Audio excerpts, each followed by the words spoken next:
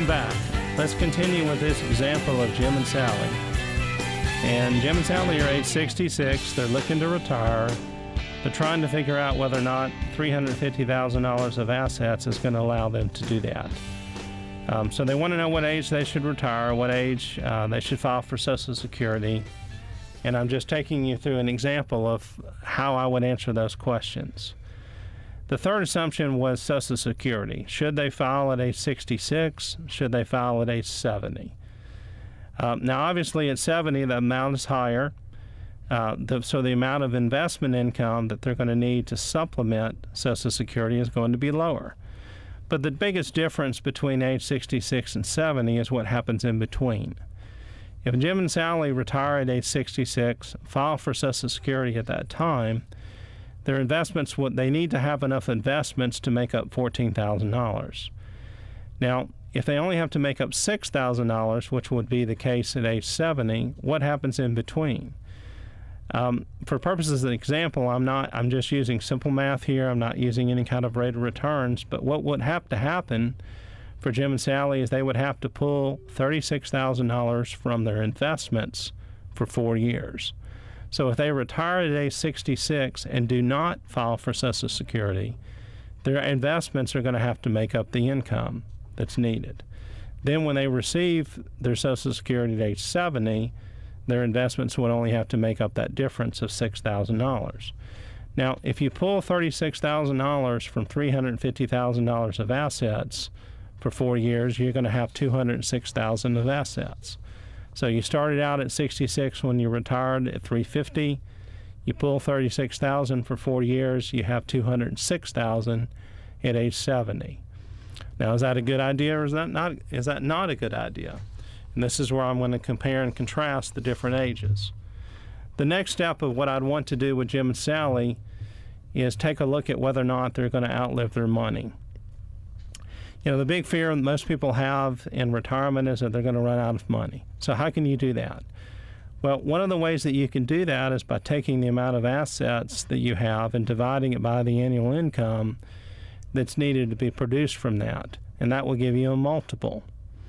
So in this situation, if we took $350,000 of assets and we divided it by the $14,000 that's needed, that would give us a multiple. And this goes back to the budget again. As I said before, how important this budget is. Well, that $14,000 came from the additional that was needed above Social Security to make the budget. So the budget's not good. This analysis is going to be flawed.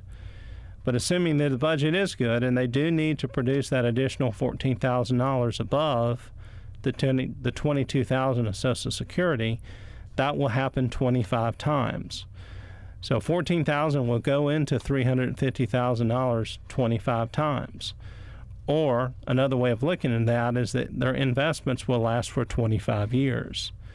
So if they retire at age 66 with $350,000 of assets, they start pulling $14,000 of assets every year, they're going to be able to do that for 25 years.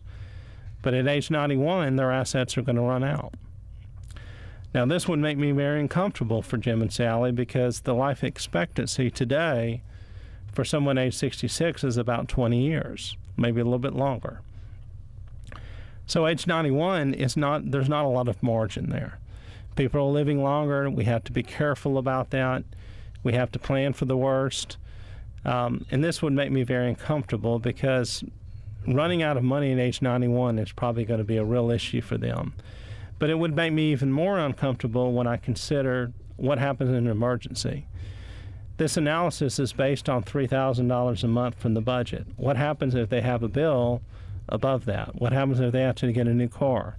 What happens if they need to fix the house? What happens if they need a medical bill paid? They're going to have to draw their assets to do that. So they're going to have to dip into the $350,000 to pay that bill. So any bill above $3,000 is going to need to be paid that way.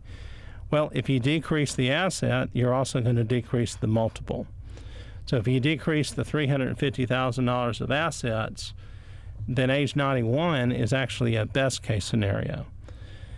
And it's obvious that during the course of retirement, they're going to have some emergencies and some things that happen. So I would be very uncomfortable with that. So if Jim and Sally were coming to me with $350,000 of assets, asking me if they could retire, I'd have to say no. You know, we're going to have to go back to the drawing board. You're going to have to work longer. We're going to have a higher Social Security benefit, a lower budget. We're going to have some combination of that because you're just not ready. Now, what about the second scenario?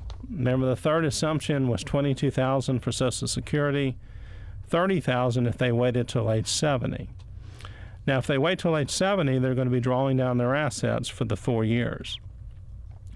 So they're not going to have $350,000 of assets going forward at 70. They're only going to have $206,000 of assets. But the income that's needed at that time is going to be lower. It's no longer $14,000, it's just $6,000. Because now the Social Security benefit went from $22,000 up to $30,000. Now, if you divide the asset by the income, you're going to find the multiple is 34. So if you take $206,000 of assets and divide it by an annual income of $6,000, it will do that 34 times. So in that scenario, even though they have less assets, they need to produce less income. Their assets do not run out for 34 years. So they actually don't run out till age 104. Now that would make me a lot more comfortable in their situation. That's almost 20 years past life expectancy. A lot of margin there for emergencies as well. So if they need to dip into their assets, with the best case scenario being 104, if it's less than that, it wouldn't make me as uncomfortable. Certainly not as uncomfortable as age 91. So what are my conclusions? What are the points that I'm trying to get across here? And there's basically three principles that I want to get across to you with this example. And we might run out of time today and we'll have to continue next week. But the first principle is that the decision to retire is separate from the decision of when to file for Social Security. The decision to retire is separate from the decision of when to file for Social Security. What I'm trying to show you in this case example, this case study, is that it's better for Jim and Sally to retire at 66 but wait on Social Security. Those decisions need to be made separately. Now, what we typically do is we make them automatically. If you're talking to someone about retiring, generally in that same conversation, they'll say, yeah, I need to go down, get online, go down to the office, get my benefits. We tend to think of them as being the same, and they could be the same, but most likely they're going to be different. So the only point of the first principle is that I want those decisions to be made separately, not automatically. The second principle is that I want you to consider retiring on your assets but waiting on Social Security. Retire on your assets but wait on Social Security. Now, this is the most difficult thing for people to see. And if you go back to the example of Jim and Sally, most people would not conclude that they're better off spending down their assets over a 4-year period to receive an $8,000 higher Social Security benefit. So at age 66, you have $350,000 of assets. But by age 70, you only have $206,000 of assets. So most people would not conclude that you're better off waiting on Social Security by depleting half of your assets. In this scenario, Jim and Sally would have depleted almost half of their assets to receive an $8,000 increase in Social Security. That doesn't really make sense. Most people will conclude they've worked their entire life, they've saved money. Why in the world would they deplete their life savings over a 4-year period just to receive that small increase in Social Security? But what I'm trying to teach you here is that the real benefit in retirement is not the asset. The real benefit in retirement is the income. And this is back to the things that we've been talking about for the last several weeks. This lifetime income, people living longer in retirement than they ever have worked. And just the need to have sources of income that last for that period of time. Someone hitting retirement right now at age 66 would be expected to live 20 or more years.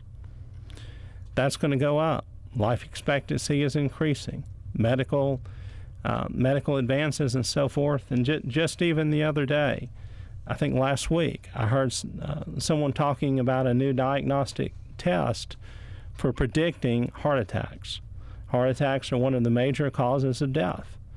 Now they have a diagnostic test that they can predict whether or not someone's going to have a heart attack, and they can treat that accordingly. Last spring, I heard an interview from the head of the Cleveland Clinic. That doctor was talking about gene therapy, and they have the ability to look at a baby's genes and determine what disease they're going to have, such as cancer. And the key to treating cancer is to do it early. So they can look at a baby and they can determine by looking at their genes whether or not they're going to have cancer, maybe 20 years later, and how you can go ahead and treat that now, and how that's going to prolong life expectancy. In fact, that speaker started talking about people living past 100, and it scared me to death. Because again, 95% of the people that I meet with are just not prepared for that type of life. So the real value to retirement is the income, not the asset. And while it wouldn't appear on the subject that waiting on that increased Social Security benefit would be very beneficial, especially not at the expense of your lifelong savings, but it is, because we're living longer. We need these lifetime income sources. Maximizing the lifetime income source is the most important thing that you need to do in retirement. So retiring on your assets, waiting on Social Security. It's not really logical, doesn't really make a whole lot of sense, but when you think about how long we could live in retirement, it does make a lot of sense. And we're running out of time, so we'll just have to close for today and pick this up next week.